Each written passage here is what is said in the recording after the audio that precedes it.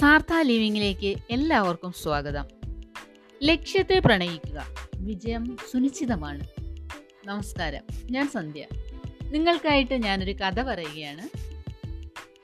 മാരിയോയും അവൻ്റെ സഹോദരനും 1913കളിൽ സ്ത്രീകൾക്ക് വേണ്ടിയിട്ട് മാത്രമായി തോൽ കൊണ്ടുണ്ടാക്കുന്ന ബാഗുകളുടെ ഒരു കട തുറക്കുവാനായിട്ട് തീരുമാനിച്ചു. അങ്ങനെ ഇറ്റലിയിലെ മിലാൻ എന്ന് പറയുന്ന സ്ഥലത്ത് തോൽ കൊണ്ടുള്ള ഒരു കട ഓപ്പൺ ചെയ്തു. പക്ഷെ വളരെ കുറഞ്ഞ ആളുകൾ മാത്രമാണ് ഈ ഉൽപ്പന്നങ്ങൾ വാങ്ങുവാനായിട്ട് വന്നത്. അതുകൊണ്ട് തന്നെ സ്ഥാപനം മുന്നോട്ട് കൊണ്ടുപോകാൻ അവർ വളരെ വിഷമിച്ചു. തൻ്റെ സ്ഥാപനത്തെ എങ്ങനെയും പിടിച്ചു നിർത്തണം എന്ന ചിന്തയോടുകൂടി പല ശ്രമങ്ങളും മാരിയോ നടത്തി. അതിനായിട്ട് ആ ഒരു മേഖലയിൽ തഴക്കവും പഴക്കവും ഒക്കെ ഉണ്ടായിരുന്ന ഒരുപാട് പേരുമായിട്ട് അനുഭവങ്ങൾ പങ്കുവച്ചു. അതുപോലെ ഉൽപ്പന്നങ്ങളുടെ വില കുറച്ച് വിൽക്കാനായിട്ട് തുടങ്ങി. കൂടുതൽ സമയം ജോലി ചെയ്യാനായിട്ട് തുടങ്ങി. അങ്ങനെ പല കാര്യങ്ങളും പ്രയോഗിച്ചു നോക്കി. പക്ഷെ യാതൊരു പ്രയോജനവും ഉണ്ടായില്ല, യാതൊരു നേട്ടവും ഉണ്ടായില്ല. അതുകൊണ്ട് അപ്പോഴാണ് സഹോദരൻ ഒരു ഉപദേശം നൽകിയത്. നമ്മുടെ സ്വന്തം കുടുംബത്തിൽ തന്നെ ഈ വിഷയത്തെക്കുറിച്ച് പരിജ്ഞാനവും അഭിരുചിയും ഒക്കെയുള്ള കുറച്ച് യുവതികളെ ജോലിക്ക് വെച്ചാലോ എന്ന്. എന്നാൽ സഹോദരൻ്റെ ഈ നിർദ്ദേശം മാരിയോ സ്വീകരിച്ചില്ല, നിരസിക്കുകയാണ് ഉണ്ടായത്. അവൻ പക്ഷേ പറയുകയുണ്ടായി, സ്ത്രീകൾക്ക് ഉൽപ്പന്നങ്ങൾ വിൽക്കാൻ അറിയില്ല, വാങ്ങുവാൻ മാത്രമേ അറിയുള്ളൂ എന്ന്. അങ്ങനെ കാലം കുറെ കടന്നുപോയി. മാരിയോ പ്രായമാവുകയും രോഗബാധിതനാവുകയും ചെയ്തു. അങ്ങനെ കച്ചവടം മുന്നോട്ട് കൊണ്ടുപോകാൻ തനിക്ക് പറ്റില്ല എന്നൊരു അവസ്ഥ വന്നപ്പോൾ തൻ്റെ മകനെ കൂടെ കൂട്ടുകയും പ്രാഥമികമായിട്ടുള്ള എല്ലാ കാര്യങ്ങളും പഠിപ്പിച്ചു കൊടുക്കുകയും ചെയ്തു. അങ്ങനെ മാരിയോ മരിച്ചതിന് ശേഷം സ്വാഭാവികമായിട്ട് മകനിൽ തന്നെ കച്ചവട ചുമതല വന്നു ചേർന്നു. പക്ഷേ ഈ ജോലിയിൽ തനിക്ക് പറ്റില്ല എന്നും അതിനോടുള്ള താല്പര്യക്കുറവും കൊണ്ട് മാരിയോയുടെ മകൻ ഈ ജോലിയിൽ വലിയ താല്പര്യം കാണിച്ചില്ല. പിതാവിനെ പിണക്കണ്ടല്ലോ എന്ന് കരുതി മാത്രമായിരുന്നു അവൻ കടയിലേക്ക് പോയിരുന്നത്. അതിനാൽ തന്നെ പിതാവിൽ നിന്നും ഏറ്റെടുത്ത കച്ചവടം വിൽക്കുവാനായിട്ട് മകൻ തീരുമാനിച്ചു. അങ്ങനെ ഈ വാർത്ത അറിഞ്ഞിട്ട് അവൻ്റെ സഹോദരി ലോസ അത് തടഞ്ഞു. താൻ അത് ഏറ്റെടുത്ത് നടത്തിക്കൊള്ളാം എന്നവൾ അറിയിക്കുകയും ചെയ്തു.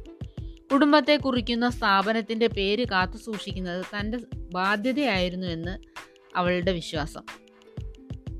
പിതാവിൻ്റെ അടിസ്ഥാനങ്ങളോട് യോജിപ്പുണ്ടായിരുന്ന മകനാകട്ടെ ആ ഒരു വാഗ്ദാനം സ്വീകരിച്ചതുമില്ല. പക്ഷേ തൻ്റെ തീരുമാനത്തിൽ ലോസ ഉറച്ചു നിൽക്കുകയും അതിനായി കോടതി കയറുകയും ചെയ്തു. ഒടുവിൽ ഏതാനും സംഖ്യ സഹോദരന് നൽകി ലോസ സ്ഥാപനം ഏറ്റെടുത്തു നടത്താനായിട്ട് തീരുമാനിച്ചു. അതിൽ കോടതിയിൽ നിന്നുള്ള അനുമതിയും അതിനായിട്ട് വാങ്ങി. അങ്ങനെ ലോസ കച്ചവടം ഏറ്റെടുത്തതോടെ എല്ലാത്തിനും ഒരു മാറ്റം സംഭവിച്ചു.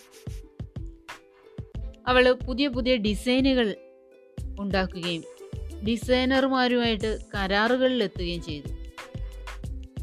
ഒപ്പം തന്നെ തൻ്റെ ചില കൂട്ടുകാരികളെ ഷോപ്പിലേക്ക് നിയമിച്ചു. സ്ത്രീ മനസ്സുകളെ ആകർഷിക്കുന്ന തരത്തിലുള്ള മോഡലിലുള്ള ഉൽപ്പന്നങ്ങൾ ഉണ്ടാക്കുവാനായിട്ടും അത് പ്രതിഫലിപ്പിക്കുവാനായിട്ട് ശ്രമിച്ചു.